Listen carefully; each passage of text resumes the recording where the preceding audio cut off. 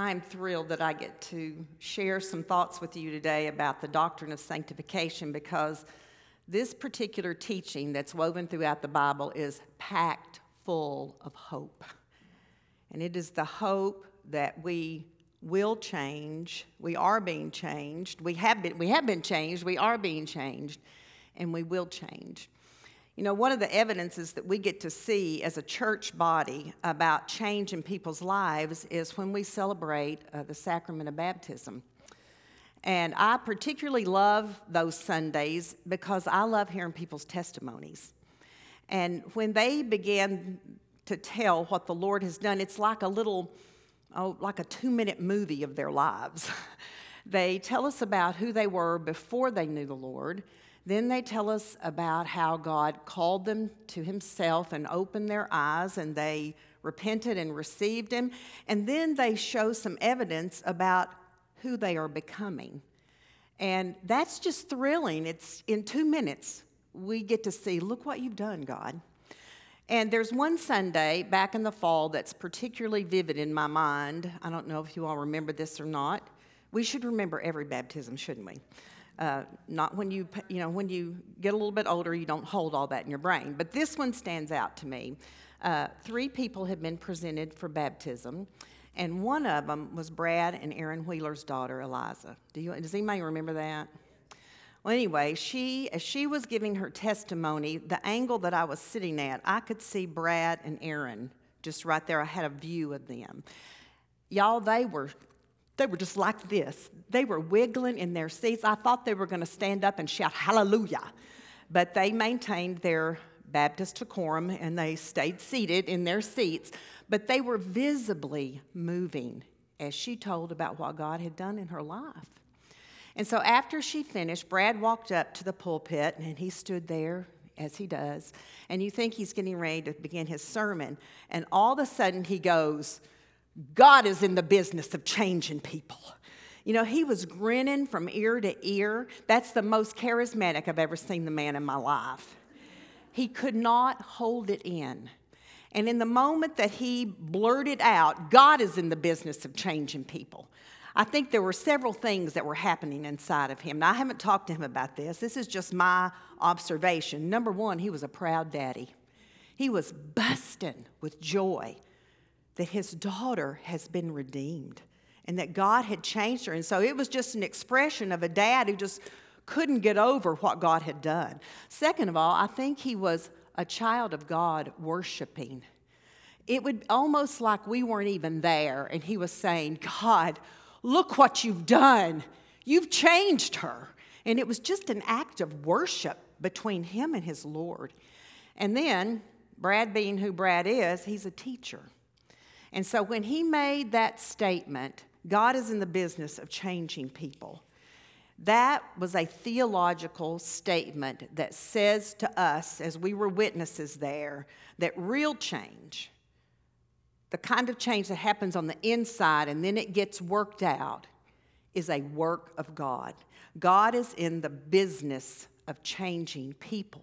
And that's what we're talking about today. We're talking about change. The Bible uses words like transform, grow, mature, and then the big theological word that the Bible uses, and we're going to use today, is sanctification. Sanctification simply means set apart. It means set apart from sin and set apart to God. And so we're going to unpack all that gradually. We're going to be looking at Scripture, and we're going to try to put some skin on it, what it looks like in real life. And there's 2 questions that we want to answer in these next, 30 or 40 minutes. The first one is, what exactly is sanctification? We want to talk about it a little bit more depth. And then, how in the world does it happen? Is it some kind of magic wand that God just says, and now you are changed? Yes and no. And it's not magic, it's divine, okay? So those are the 2 things that we're going to talk about. And I hope that, number one, if you are not persuaded that God changes people, that by the time you leave, you will be persuaded that God is in the business of changing people. And if you do believe it, that you will be strengthened and encouraged. God is in the business of changing people. God is in the business of sanctifying his own. So let's just start this way. Baker's Theological Dictionary says that the most generic meaning of the word sanctification is the state of proper functioning. The state of proper functioning. So to sanctify a person or to sanctify a thing, in the Old Testament, things were set apart. It means to set them apart. Now listen to this. For the intended use as the designer designed that thing to be. You've been set apart to be used in the way that the designer intended. Now that's generic, the state of proper functioning, but let's think about that biblically now. And to do that, you need to go back to the garden, which is where everything has its root, isn't it? You go back to the garden. But in the garden, God created Adam and Eve in his image, in his likeness. Man, people are different from all the rest of creation in the fact that we were created like God. And that means that we are personal beings. We are relational. We can relate to each other. It means that we're moral beings. We have intellect. We can understand right from wrong. And we're spiritual beings. We have a soul. We will live forever. And so we are like God. We're made in his image. And before the fall, Adam and Eve were sinless. And so they functioned properly. They reflected the image of God as they were designed to do. And then we come to chapter 3. And the fall comes, sin enters.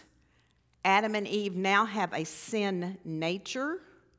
And that sin mars the image of God. It's distorted so that they no longer function the way God created them to function. And here's the horrible part. They were totally incapable of reversing that. They had no power. And so if any kind of change was going to happen, God was going to need to step in and take care of it. And praise the Lord, he did. Because his eternal plan was to send his son. And his son would pay for the sin. He would die for the sin and pay the penalty of sin. And then he would be resurrected, breaking the power of sin. So that those who would, from Adam and Eve on, from those who would repent of their sin and place their faith in the Lord and Savior, Jesus Christ, you would be saved from both the penalty and the power of sin. And when that power of sin is broken, all of that is part of this gradual process of being recreated into the image of God. You are in the image of God. It's been marred, and now he's going to recreate it so that you look like Jesus.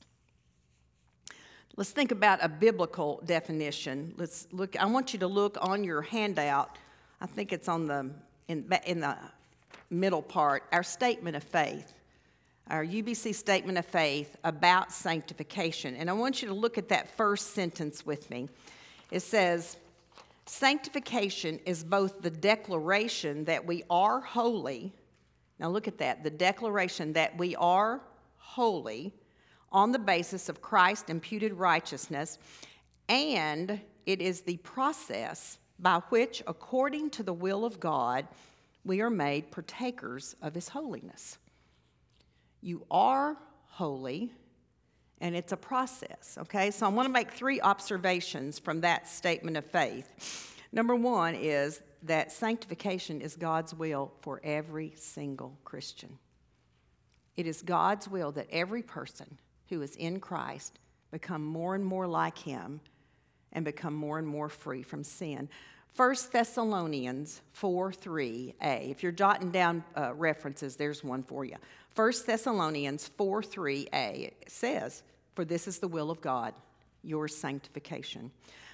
God saves sinners not just to keep us out of hell, which is a fabulous thing that he does for us, but his salvation restores what sin has destroyed. And so, first of all, he restores our fellowship with him, but then there's this process where he restores that distinctive image of himself, which is holiness. That's really what it is. It's holiness. So that's the first observation. It's his will. But also, so let's follow that. Sanctification is sharing in Christ's holiness. Catherine, I think you prayed this today, or you used this language, Romans 8:29. Either you said it or Erica said it, but that verse reads, "For those whom he foreknew, he also predestined to be," here it is, "conformed to the image of his Son, in order that he might be the firstborn among many brothers." Sanctification is God's eternal plan that you, as a believer, be conformed, that you be transformed, that you be recreated into the image of Jesus Christ. The image that's been marred by sin is going to be recreated into the image of his Son. You are sanctified as a whole person. They're not just pieces of you that are sanctified. You're sanctified in your will, in your desires, in your heart. You're sanctified in intellect. You're sanctified in your emotions. You're sanctified in your behavior. He changes us thoroughly in order to be like Jesus.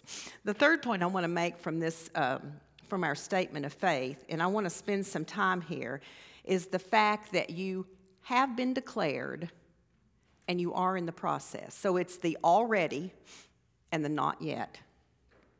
That the Bible uses language, you have been sanctified, and then it says you are being sanctified. And actually, the Bible speaks of sanctification in 3 tenses: in past, in present, and in future. And Emily, will you share that slide? This is a chart that Wayne Grudem, a book that I treasure. I don't know, Bible's number 1 book, and Wayne Grudem might be number 3. I love, it's, what is it, Essential Doctrines of the Faith? I can't remember the exact title of it. Oh, it's up there. Okay, that would be worth adding to your library if you don't have that. But this is a chart in his book when he's teaching on sanctification. And so I want to follow that as we think about past, present, and future sanctification. So there is a point, you see, where you could not be sanctified because you are ruled by sin. You have a sin nature, you're ruled by sin, and there was no sanctification happening because you didn't have any power to change. But there is a point when sanctification happens. Hebrews 10:10. And by that will, here it is, we have been sanctified, past tense. We have been sanctified through the offering of the body of Jesus Christ, once and for all.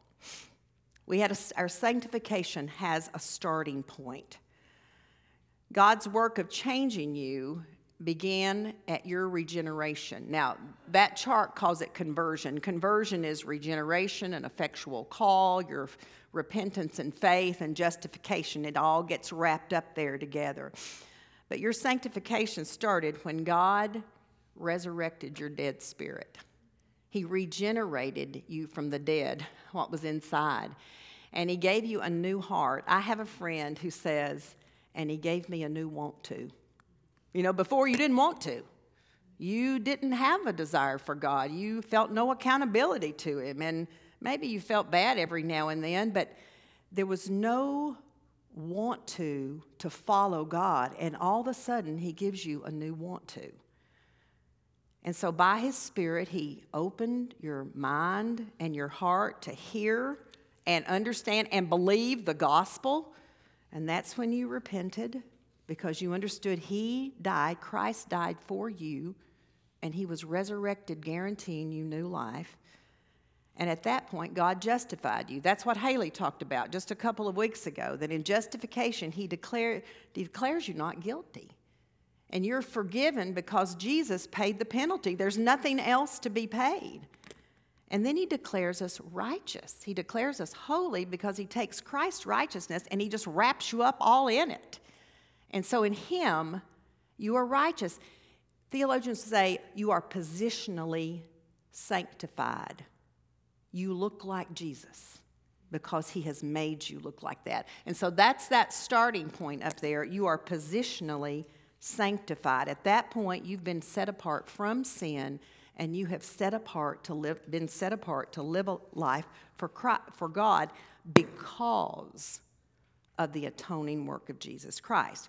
Now, if we were just to stop right there and say, well, hallelujah, I have been sanctified, about 2 seconds later, you will start to ask the question, well, then why do I keep struggling with sin?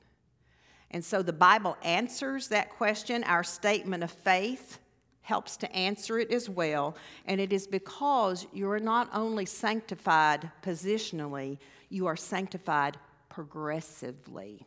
There is a present tense to our sanctification. 4 verses later in Hebrews chapter 10, this is verse 14, the writer wrote, "For by a single offering he has perfected for all time those who are being sanctified." So you have been sanctified by the blood of Christ, and you are being sanctified by the blood of Christ. So can I get a hallelujah from you right now? Because if you are a Christian, you are being sanctified. You are in the process of being changed. You're in the process of being transformed. And that, the second sentence in our statement of faith there says that it is progressive sanctification. So throughout your lifetime as a Christian, we are making progress. We're moving forward. And we're doing that by the presence and the power of the Holy Spirit. And that progress that we are making is that we are becoming more and more conformed to the image of Christ, but it also must include becoming more and more free from the power of sin. But thank goodness that is what the gospel does for us.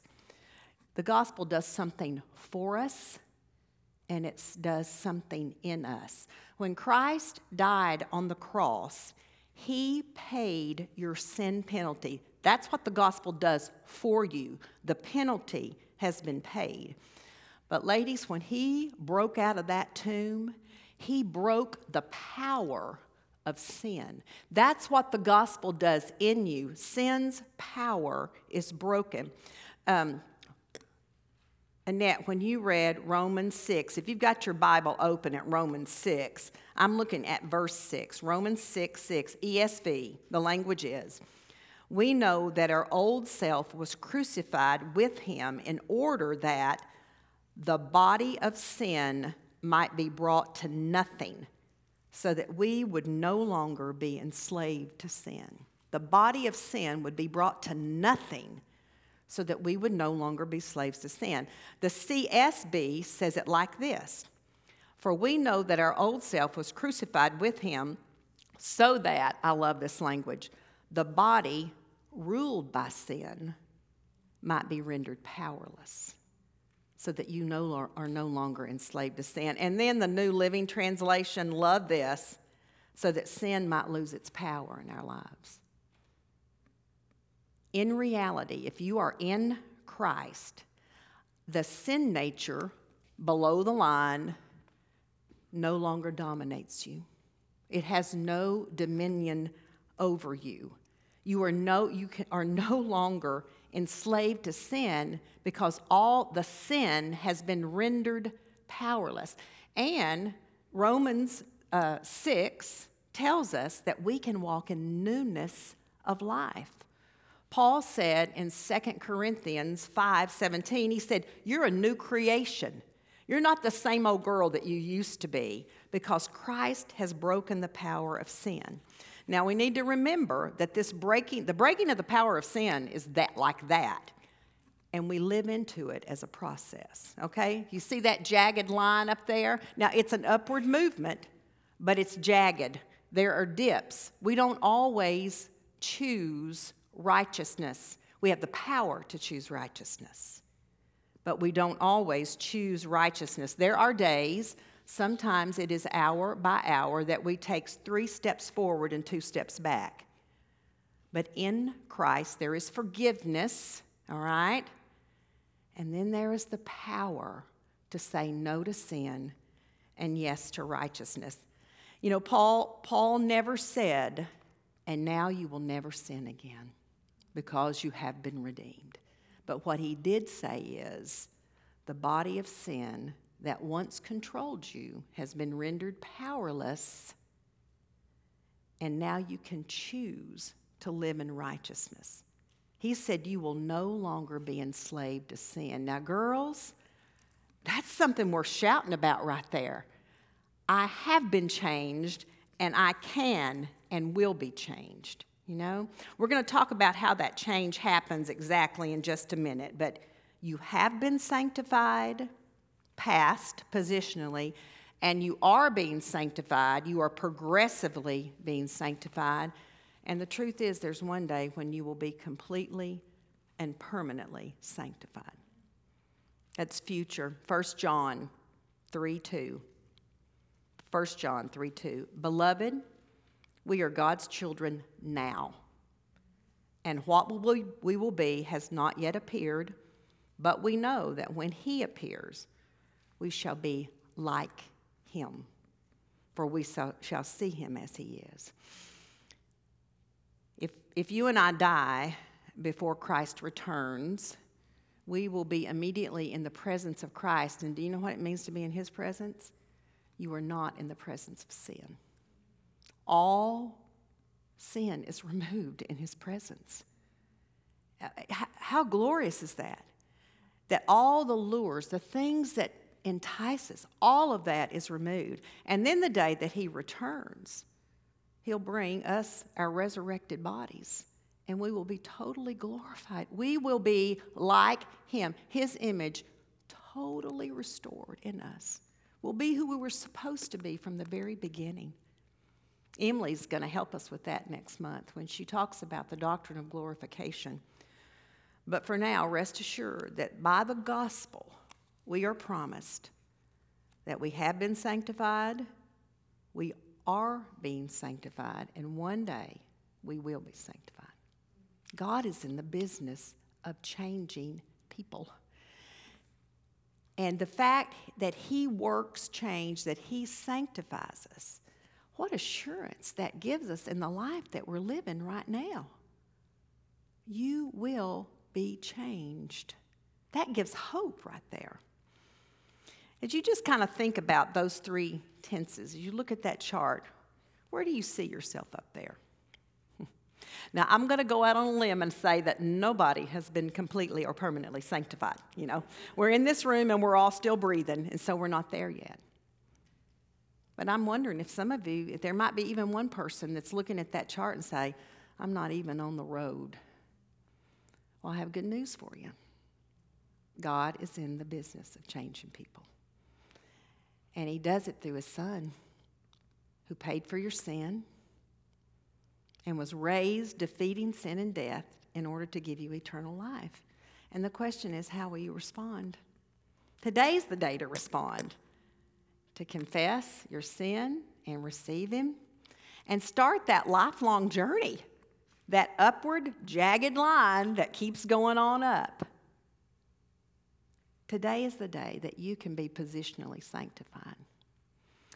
And for those of you who are Christians, I would say to you, we're all somewhere right up there on that jagged line. Those little dips mark the days that we just say, I don't want to do that.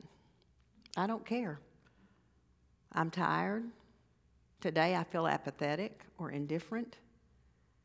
This is too much, and we dip below. But you know what the great thing is?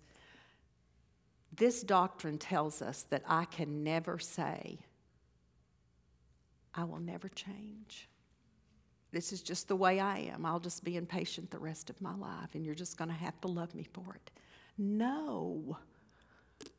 He has defeated sin and death, and we are free in his power to say no to sin and yes to righteousness.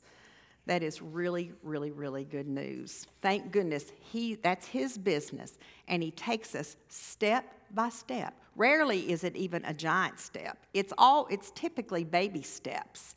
And so we can rejoice over that, and all because of what Christ has done for us.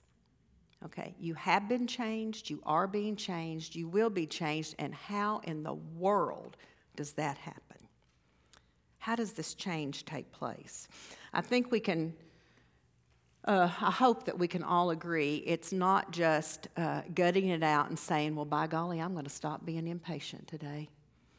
Trey, my husband, coaches basketball, and I've heard him say that, at a timeout, at a crucial timeout, if you coach calls timeout and he looks at his boys and he'll say, get out there and try harder, just like that. Like, what good does that do? He says it's just about like saying, now go out there and be taller. Nobody can just instantly grow themselves. That's a work that has to happen over time, and often it has to come from outside and then get worked out. And that's what happens with sanctification. Emily, David Pallison's slide, is that up there? Good. David Pallison, that's one of the books that was given out today. It was How Does Sanctification Work? I was tremendously helped by some of his articles. There was 2 articles on How Does Sanctification Work, Part 1, Part 2. And this came out of Part 2. And that's what I want to talk about is, how does God go about producing that in our lives? And even this little chart, this little picture is very helpful. He lists 5 factors that typically are all interwoven, and you almost can't pull them apart, that work together to produce godly change. And I want you to notice the foundation is that God himself changes us, okay? So that's the foundation. The roof, the overarching means that God uses to change us is the Word, Scripture. The supporting walls are people who love the Lord that are walking with you, wise people. And then, believe it or not, suffering. We don't want to talk about that one. We don't talk about Bruno. We don't talk about suffering. And then there you are living in the house. And you're part of the process too. So let's see I want to share just some thoughts that David Pallison helped me to get my mind wrapped around. So first and foremost, God himself changes us. And the truth is, if he doesn't do that first, none of the other 4 will have any kind of effect on us. Because apart from Christ, you can read the Word all day and it won't make a lick of sense to you. So it's foundational that God be the one to change us. Let me share a couple of passages with you these are just some that I just like to sit and read and think about a lot. The prophet Ezekiel, chapter 36, verses 26 and 27. Ezekiel 36, 26 and 27. The prophet wrote, this is God speaking actually, and I will give you a new heart, and a new spirit I will put within you. And I will remove the heart of stone from your flesh and give you a heart of flesh.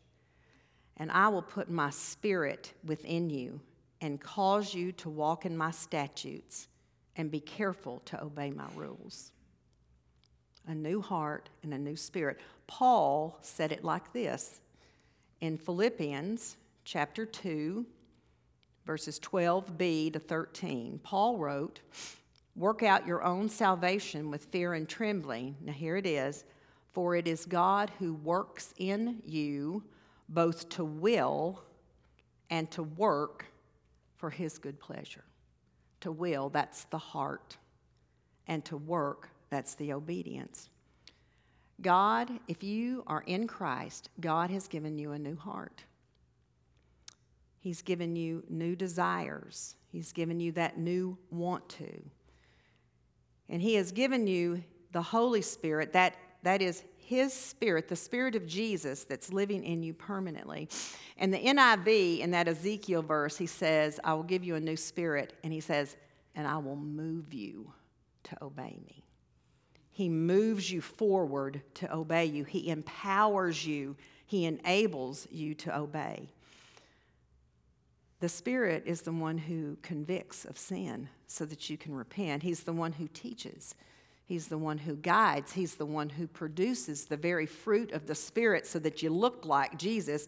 And it's not just that you look like him. It's the very life of Jesus in you that begins to be worked out of you. I have just the sweetest illustration, if you'll let me talk about my grandchildren for just a few minutes, about what it means for God to change a heart. Jill Holland is 9. She's one of the triplets. She's a little bit sassy. This is totally a sidebar. This is her personality. She was writing a book report back in the fall on Amelia Earhart, and it was a book report. She was going to have to give it as a speech. Jill Holland's a sharp girl, but she was having trouble kind of organizing, and so I was with her, and I said, well, let's pick out 3 things that are really important, and kind of helped walk her through, but she wrote the thing. And after she got done, she put her pen down, she looked at me, she said, KK, you have got to live until I graduate from high school because you have to help me with all of my reports. So that's just kind of, and I was thinking, well, thank you for giving me 8 more years of life. I appreciate that. So she's a little bit sassy, and she had the habit of biting her nails. And let me just tell you, Trumbos and Cangellosis like to get our nails done. So when the girls come, we all go get our nails done. And she goes, but she doesn't have the thrill that everybody else does because she bites her nails. And so it was back in the fall one day, she came up to me and she goes, just like that. And I saw that little white nail on each of her fingers. And she goes, I've stopped biting my nails. And I said, Jill Holland, that is wonderful. I said, how did God help you do that? And she kind of went, He just took it out of my mind. What a profound truth. Now, immediately then she wanted a popsicle. You know, we were done at that point. But He just took it out of my mind.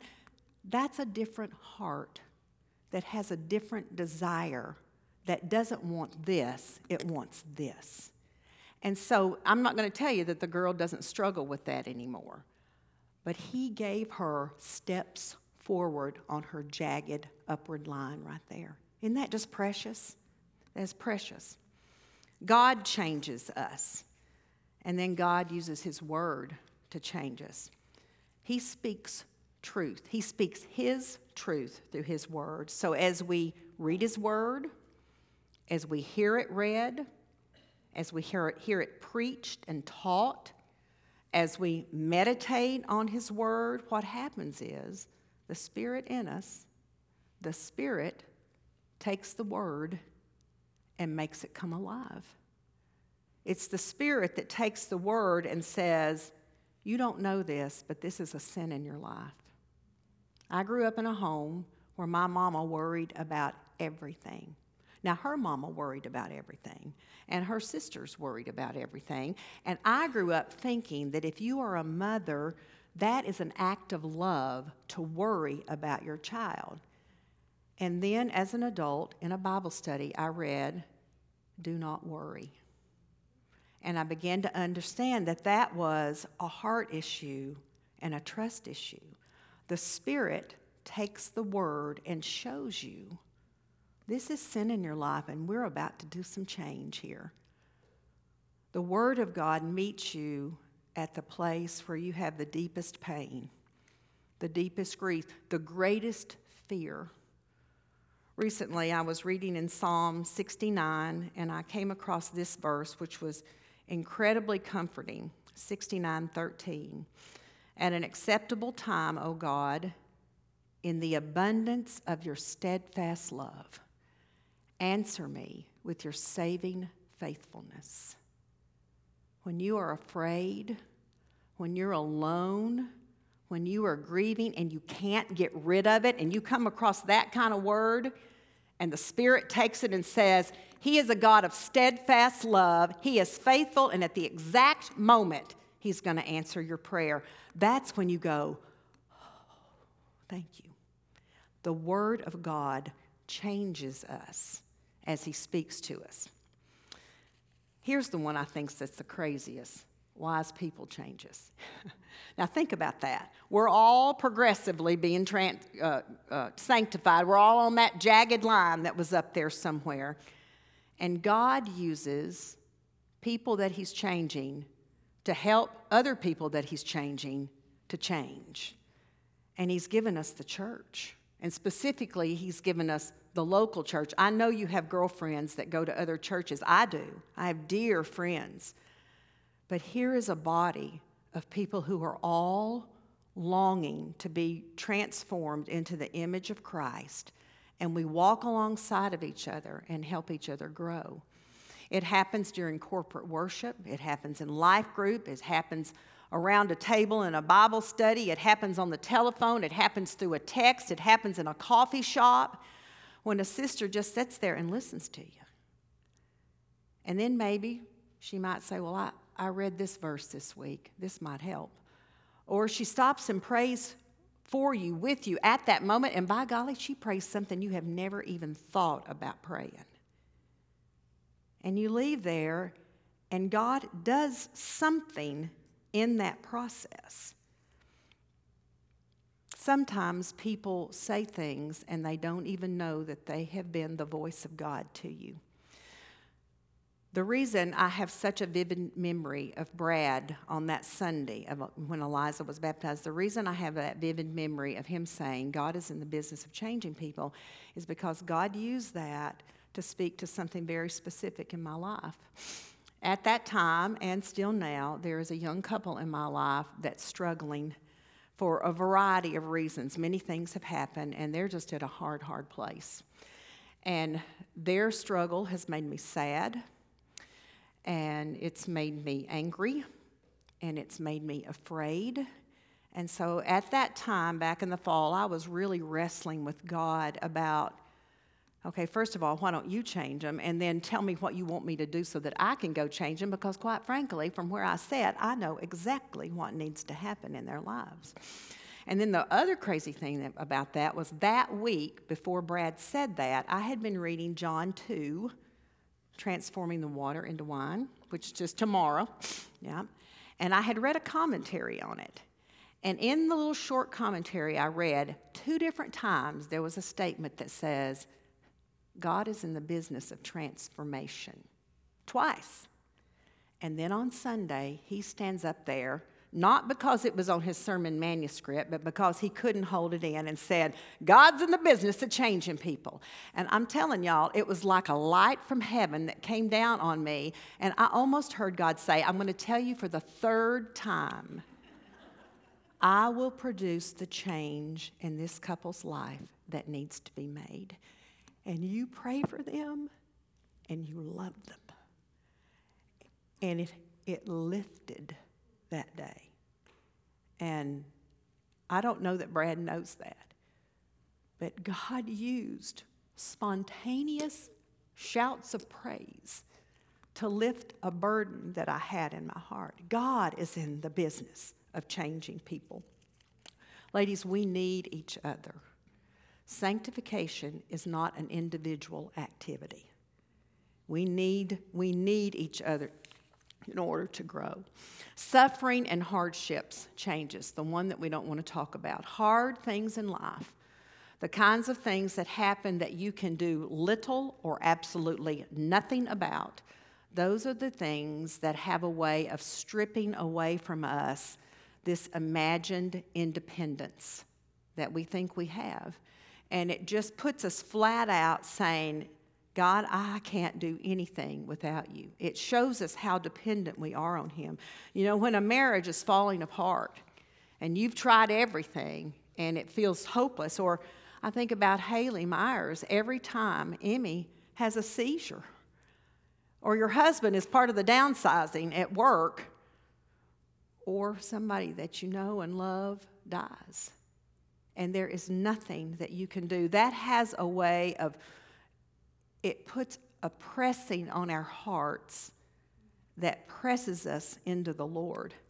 And that's where we cry out things like, at an acceptable time, in the abundance of your steadfast love, God, answer me in your faithfulness. And ladies, that's where we can experience like just some of the sweetest, most beautiful, various ways of God producing change. And rarely is it, well, I'm just going to take this all away from you. No, it's not that. It's through his word and it's through his people that he comes and he meets us and he changes us. And then finally, we live in the house. We change. We trust him and we obey him. We trust the gospel. He has paid the penalty of sin. He has broken the power of sin. We have a new nature. We have the Spirit living in us. And so by faith, we just take a step of obedience. I loved Sunday when Brad said, we don't follow a set of rules. We follow a person, and his name is Jesus. We just walk with him, and he says, okay, we're going to take a step right here. Okay, Jesus, I'm coming with you. And things happen like all of a sudden you recognize that you are very impatient, and you actually repent. God, I'm sorry. Will you help me? And then you ask for help from God. You ask for help from other people to hold you accountable. And you begin to read and think about God's Word and talk about God's Word with other people. And then the amazing thing is a week later, you remember what you read and it affects a decision that you make. You find that you're less attracted to some old sin habits, or maybe they're just all gone because, God just took it out of your mind. Your words that used to be harsh now have a gentleness to them. And all of that is really the life of Christ being worked out of you as you are more and more free from sin. It is partaking of his holiness. It's the recreation of his image that was marred in you. And all of this is happening on that jagged upward trajectory of life that finally leads to the day that we will meet the one who worked all of the change in us.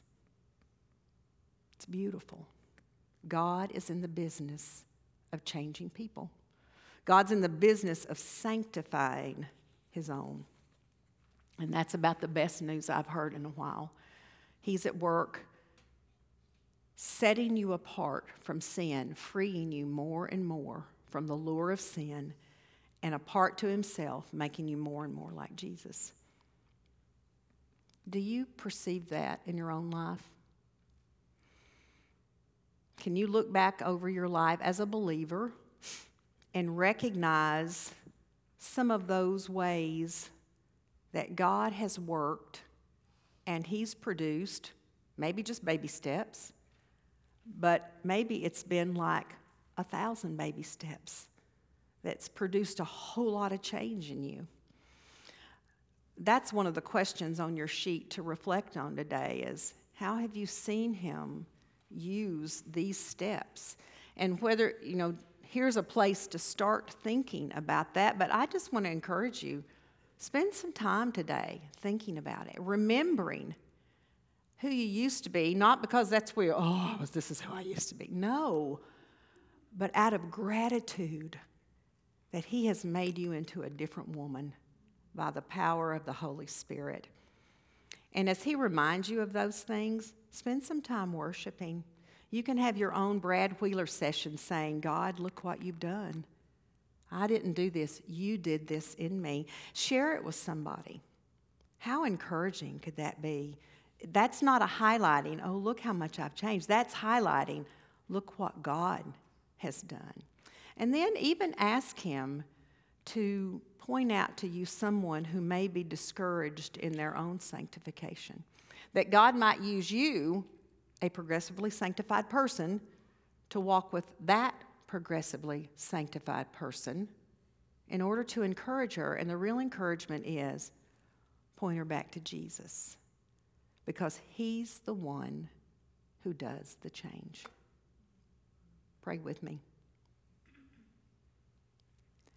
Heavenly Father, what a grand plan of salvation that you had in eternity past and that you are working out right now. It's just unfolding before our eyes. We are living it. I praise you for the work of Jesus Christ, his submission to you to take on our filthiness on the cross and to pay the sin debt that would free us from our penalty and from the power of sin, and one day, even from the very presence of sin.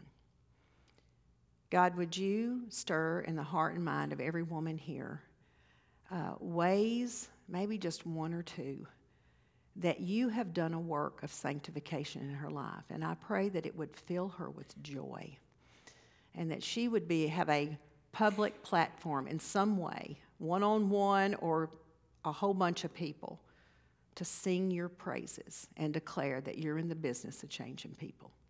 And it's in your name I ask it. Amen.